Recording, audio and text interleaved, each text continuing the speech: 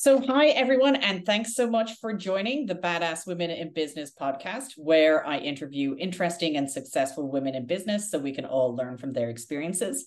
Today, I'm joined by Tiffany Stevenson, who is a complete badass and who I was lucky enough to work quite closely with here at Box several years ago.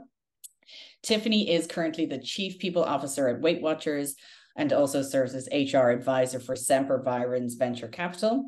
She's had a really long and interesting career, having spent time at Box, Patreon, and Sephora, as well as operating as chair of the advisory board for Hitchworks and as a member of the National Advisory Council on Innovation and Entrepreneurship for the US Department of Commerce.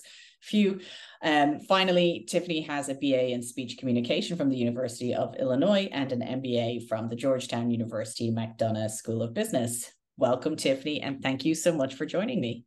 Thank you. What a treat to be here. It's and it's also great to have an excuse to catch up. So I will anytime. Yeah, that was the main draw. I'm excited to catch up with you. See you again. So Tiff, you are the CPO of Weight Watchers. Can you share a little bit about what that role entails? Well, first of all, thank you for even the opportunity to be in conversation to share a little bit about what happens in the people space. But I would say, long story short, like we are, if you think about sort of the dimensions of what makes a business successful, you have clear business mission, strategy, goals, and KPIs. And then you have, are we operating effectively, and do we have the right humans in the right roles doing the right work in the right way? And so we sort of manage that side of the house in partnership with the leadership team and all the humans who are invested in that business together to really make sure that we're driving the right experience, the right capabilities, the right acknowledgement of sort of what it takes to drive a great business, a great healthy business, and make sure that it's all pointing in the right direction in the right ways. And we're constantly mining for any blind spots that might be preventing us from doing that. And then making sure that we're going after it in partnership with the board, in partnership with the members we serve, but just kind of making sure that that's all pointing in the right direction. That's awesome. How many people? How many people are at Weight Watchers? Because it's a big. It's been around forever, but yeah. We are a 60-year-old business. So we just celebrated our 60th birthday in May, and we're so proud. We are about a little over 5,000 employees over 12 countries. And it's sort of a mix of roles that are sort of generally grouped in sort of corporate roles, which are all the roles that you would generally expect. And then a big portion of our population is field-based. And so those are the teammates who are hosting workshops and making sure that happens, and of course, contact center. So that's the general sort of mix of employees. We recently acquired a company in April of this year, Weekend Health, also known as Sequence. And so that also provides a telehealth layer. So we also work with a group of physicians as well that provide that for folks who are exploring clinical pathways to weight health. So yeah, so that's sort of the blend. So yeah, we have a unique group of folks spread across 12 countries.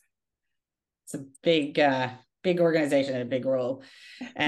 So you're also a board advisor. What is that, and how did you get into it? Well, I was very grateful that I was approached about this opportunity. I think board advisory work is such interesting work, and I definitely recommend that for people who are thinking in the future about board service or just have general curiosity around how a company works soup to nuts. Like a board advisory role gives you an opportunity to think about providing sort of structured, generally topic-driven support to a company, depending on sort of what stage they're in, where depending on sort of the space, it sort of aligns generally with your, interests, capabilities, what you do professionally, and you sort of advise them on a particular topic. And so in some cases that advisory work, because we work in a people space, these are people focused companies. So it could be looking at the efficacy of the product that they've designed, or thinking about a sales motion of like, how would another CHRO or CPO think about making a decision in this space? And you're kind of helping to fill in the blanks. In some cases, it's helping to facilitate introductions, or in some cases, it's like, which of these, like from a roadmap or timing perspective, would be the right one to drive. But I think advisory work just gives you an opportunity to just get to know another business, and even kind of sitting outside of your own role. It's really fun. It kind of scratches a very entrepreneurial itch that I've always had. So it's fun to kind of have those types of perspectives, but very grateful to be a part of that community. I was talking on mute. So, so when you're with sort of advising a board, do you meet at their board meetings, or is it kind of more ad hoc? It's ad hoc, yeah. So they typically will have their own board governance, and then separate from this, they'll have advisory groups, and the advisory groups would be meeting with a different layer within management. So sometimes you're meeting with the product team and you're kind of helping the product, or sometimes it's the CEO, product lead, and head of sales. But it's generally a step closer inside the business versus general governance that would sit at a board level. Interesting. Okay, so how did you get onto your current career path? I don't think we have enough time in this conversation. You know, what's interesting is I've always had this fascination with business and people. Like, it's always been something that I've, you know, from my first career in college, I mean, right out of college, I started working in the hotel industry in Las Vegas, which could be its own podcast, legit. But working in the hotel industry, we were approaching this season where we started opening new hotels. So I was working for the Mirage, and at that point, we were getting ready to open the Bellagio, and we were getting ready to open Beau Rivage in Biloxi, Mississippi. And I was noticing we were having issues with getting people really engaged and enrolled with making hard decisions about how we were going to set up these other, you know, hotels to be successful and get them up and running. And it just really unlocked for me just like some basic truths around, like, we've all heard that adage that culture eats strategy for breakfast. So it doesn't matter like what great plans we had around our expansion. If we weren't going to get our humans to make that happen, then we weren't going to be successful. And so that just very early in my career, I just had interest in that. And so it made me excited about going back to school, learning about this more formally. And so I decided to go to business school, and I was able to focus on strategy and org design as like two areas, or org effectiveness, I think it was called at the time, to really just kind of understand how those worlds work together. And so I think that was sort of the seed that planted in me of like, I didn't know how I wanted to apply this career-wise, but I was just like, oh, maybe I should be a consultant. And that never panned out. So I ended up working in financial services. I was supposed to be doing this, and then they ended up laying off the whole team.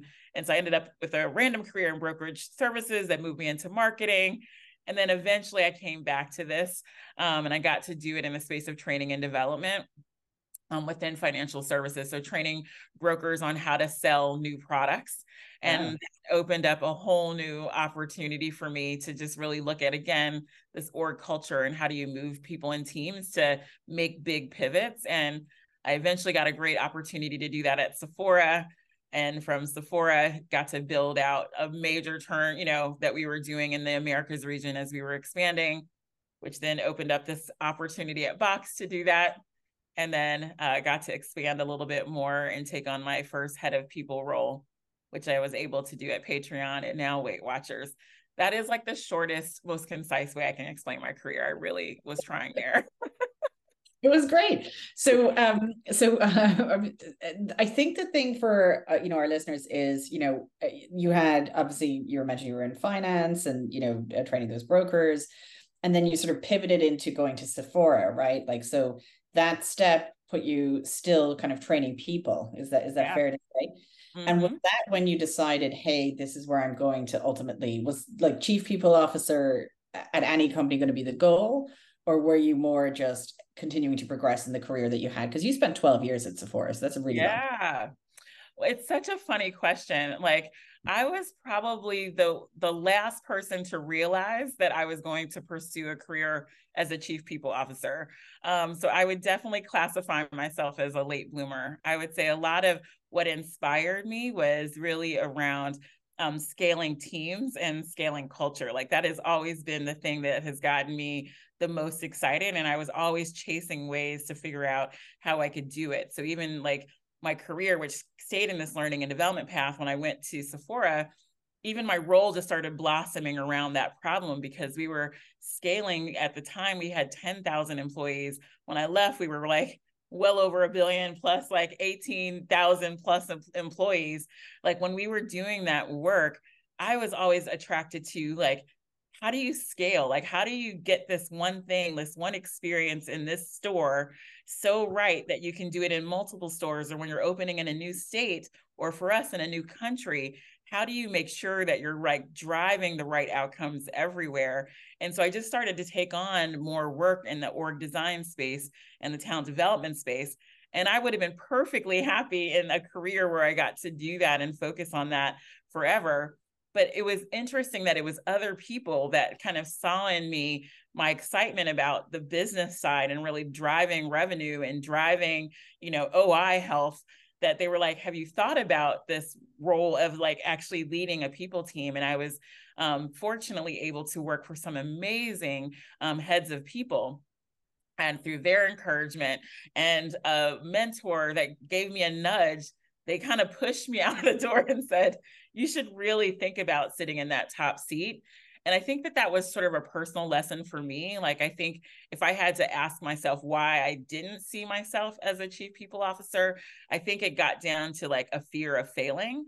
And I think that that's something that we all have. Like, we all have that voice that it's like, can you do it? Are you sure you're the person? Or what happens if something goes wrong? And I think particularly women, I think that sometimes we can talk ourselves out of opportunities because it's like, we're not so on the nose 100% across all these topics, instead of asking ourselves better questions around our ability to learn. So learning agility, context shifting. Like, I've worked in 5 different industries. Your ability to kind of put things together. Are these things that generally give you energy? And where do you have proven success? And can you find an organization that allows you to kind of bring those tools into your work? So I think that was just a good life lesson for me. And I appreciated that. So I was a very unlikely head of people, but I have to say, this has been my favorite role and job that I've had. And I've really enjoyed all of my roles. That's awesome. Really, really fantastic. So, and you highlighted a mentor, right? Like, sort of like recognize, and just different people around you, but certainly one particular mentor saying, hey, take the next step. And I think that's a really good thing to kind of, for our listeners. It's just, mentors are everywhere, right? Or people that can help you. And you may in my opinion, you may find yourself helping those mentors in the future as well, right? Because as long as everyone's together kind of doing good work, and people are recognizing kind of the talent in each other, you sort of I don't know, I just think it's super positive. Absolutely. I couldn't agree more. Like, I think sometimes people think of mentorship and it's like, I need this one person that's 50 levels above to just take me under their wing, when I think we as peers mentor each other a ton. We see each other in battle every day, and it's like, I can see your growth spurt, or I can see your effectiveness. And so I think just keeping a cohort of people around you that you can exchange ideas, you can benchmark, you can talk about what you're working on, I can share what I'm working on. And I think in general, the more we can kind of build and deepen and kind of pour into those relationships, you can get that mentorship in 50 different directions from 50 different people. And so I've been very grateful that I could list like tons of people who have served as a mentor to me, that who are both peers, bosses, people that have worked in other organizations that have seen the work that I'm doing.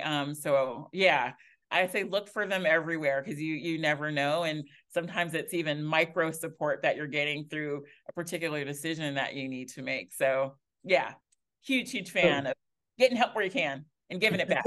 That's great. Same page. So it's kind of along those lines, but who was your best manager in your career and why? Yeah, I've been very grateful. I have had multiple bests, and they ironically have the same name. But I've had 2 managers who particularly did the same thing really, really well. They had very high expectations. So they wouldn't accept anything less than awesome. And I think that when you are working from someone who has high expectations, it is the nudge that you need to really like make sure that you're stepping your game up. The second thing that they did really, really well is that when they would align behind you, like they would be like, okay, this is the play. So I will be right out there on the field with you, making sure that everyone is moving to make this play successful because you hit the first bar.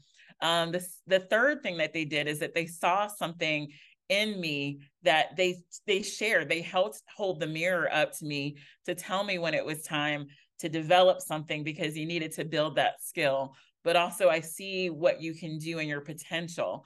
And so feeling really visible as a teammate is such a gift that we as managers can provide.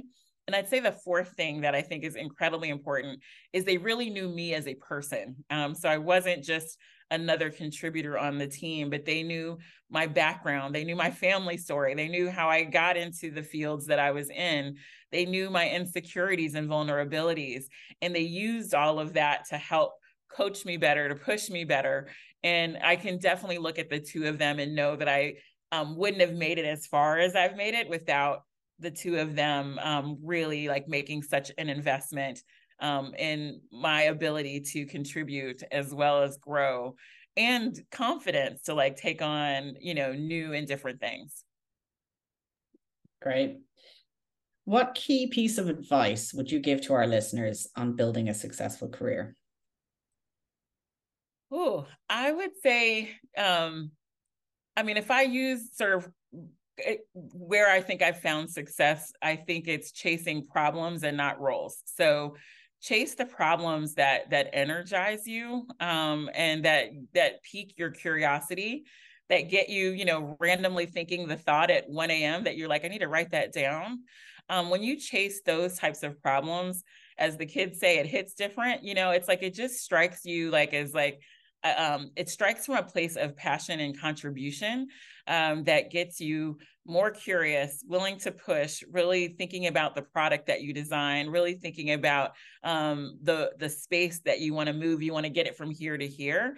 So I would say always chase that and not be as worried about what title is that, what role is that, where does that sit on the overall chain of life, because you get to take that portfolio and those experiences and you get to leverage them for what you do now. And the now is like whatever it is, however you want to contribute. I would say for me, every role that I've had, from my first role sitting in Vegas as in a hotel doing, the work that I was doing, I draw upon that work. So I'm really happy with like the time that I spent learning and building, because I'm able to leverage it in the work that I do today. So I'd say definitely lean into that as much as you can.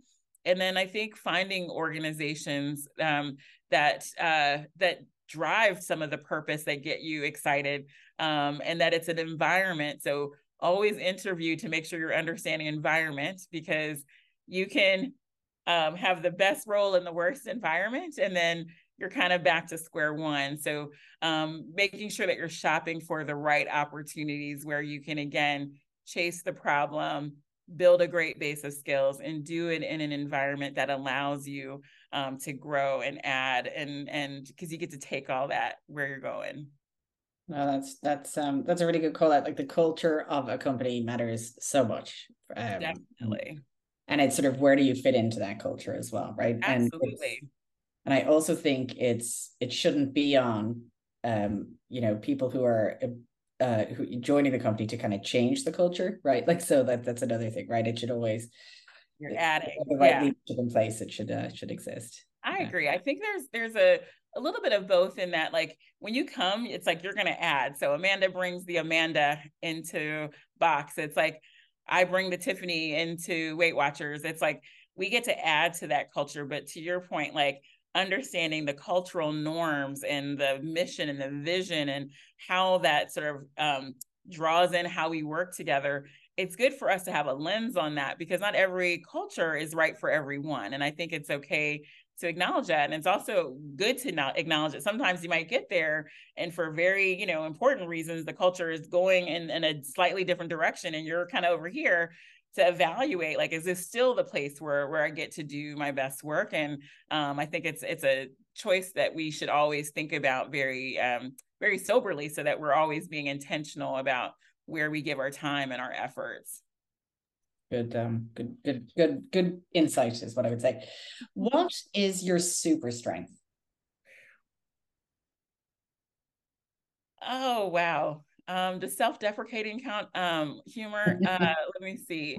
I mean, I think that of all the, like, I've taken probably every, from DISC assessments to Enneagrams to like Gallup super strengths. Like, I think I'm the energizer. I think what I do well is I bring energy to things that I'm working on. And I think with teams, I think there's a pro and con to that. So, but I think on the pro side, I can get people excited about contributing to help get a goal over the line, because I can really help paint a picture of why it matters and the important roles that we each do to help make that happen. So I think I'm good at throwing energy at a problem. Throwing energy at the problem. I also, having worked with you, would observe that you're really good at kind of communicating what that problem is and how to solve it, if that makes sense. So kind of synthesizing all the information and getting people on board, which is a really good sales technique, is what I would say. So. I could take a new career path. Yes, enterprise sales. Here I come. If you get sick of being a chief people officer, what is your main fault? Yeah. I think my main superpower is my main fault. I think what is great is when you want an energizer who can kind of help see the positive and help see the light at the end of the tunnel and see that it's like things are possible. But when things are bad and things are tough and hard, and there are some very specific things that are making today really tough and hard, my energy sometimes, my energizing can sometimes make people feel even worse or feel deflated or feel like, are you down with me on, like, can I show you more details on why this isn't possible? And so I feel like sometimes where I struggle as a leader and make things hard is when I'm like over here, when I need to be like more boots on the ground. And it's like, no, help me understand what today's problem is, what's getting in the way, and how can I use my voice, or how can I use my help, or whatever is in my toolbox to help get us out of that particular fix that we're in. So I think if it's overused, I'm like too Pollyanna up here when I need to be like in the streets, like doing the hand-to-hand, addressing of blockers. So I've really asked my team for feedback when they are feeling that way. I give people language they can use of like, I need a level. It's like, okay, level with me. But I try to kind of mine for this as a blind spot so that it's not holding people back or making people think that I'm like over here in La La Land. Yeah. That's good self-awareness. Working on it. What inspires you most? I think what inspires me most is purpose. I'm just a very purpose-driven human. Like, the why for me matters. It is everything. It's like, why was I afforded this opportunity? Why are we in the work that we do? Why is it that, this problem, why does it have to exist when there could be another way? So I tend to get very attached to purpose, and purpose in the organizations that I've worked for. So I've worked for very purpose-led organizations. And I think that was like the selling feature that got me to stack hands from, Schwab to owning your financial future. I'm like, yeah, to Box, to powering how people collaborate all over the world. Patreon, just like changing the creator space so that all creators can get paid for their work, to the work I do at Weight Watchers, where we're just powering the future of weight health and making it accessible for everyone, and not making it about thinness, but making it about health. My gosh, who doesn't want to be a part of that? So that is the thing that always inspires me, and feeling like I can take whatever tools I have, whatever I've amassed, to try to throw it at that problem or that opportunity. That's what motivates me. Right. What would you like to change about your current role? What would I like to change? Um, it's an interesting question. I actually really like my role. So I was trying to think like, what would I want differently? I think what's hard about the role, and I think especially in the people space, is when you're stepping into any organization, particularly one where you're doing transformation, you wish that you could fix the long-term problems that, or the certain problems you know are going to take a longer arc to get done. You wish you could fix it today, because unlike what we sell, it's like if I miss a sales today and pick up a sales tomorrow, I'm good.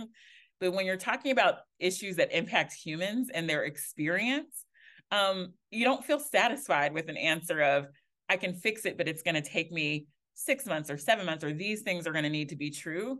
So I think if I had a magic wand to my role, I would love to take away the pain that comes from hard choices that you are just making as you're trying to like make a major business shift or pivot.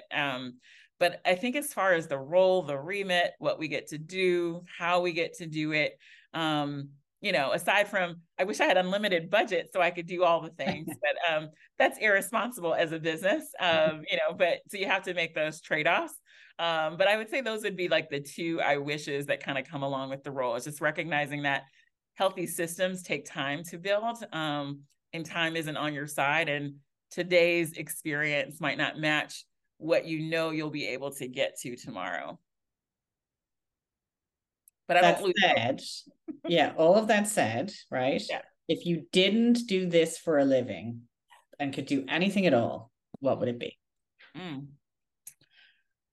It's such a good question.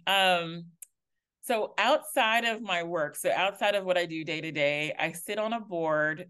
So I'm on the board of directors for the Museum of the African Diaspora. It's a Smithsonian affiliated museum here in San Francisco. And I would just work full time for the museum. It brings me a lot of joy. I love art. I love the diaspora. I love all the stories that come from the diaspora. It's my joy place. So if money weren't an object, I would be over there doing something. I don't even know what I would be doing. I'd probably be working at the bookstore, and talking to all of the guests when they come. But I just love being in the space. I get very inspired and I love learning all that. So I think I'd probably do that. That's great. Yeah. I didn't know it was tied to the Smithsonian. That's fantastic. So Yeah. is that like primarily that's the funding, or is it more just donations and that type of thing? It's an affiliate. So being a part of the affiliate program, I think is an important designation. I think as we are kind of repositioning this museum and sort of the space of fine arts, I think it opens up opportunities, whether it's exhibitions, funding, things like that. That designation is an important one that speaks to the legitimacy of the work that's happening. And I think in the fine arts space, I think Black artists have struggled to be as visible. And so I think that the museum plays this important role of kind of uniting countries all over the world and being able to draw those stories forward. So yeah, it's been such an exciting journey to be a part of and watch the evolution. Okay. Other question. So you mentioned San Francisco. Yeah. You've been there now for a long time, right? Like probably. It's the longest I've actually lived anywhere in my life, which is crazy to think about. But yeah, I'm rounding out a little over 20 years here. And you grew up in Illinois?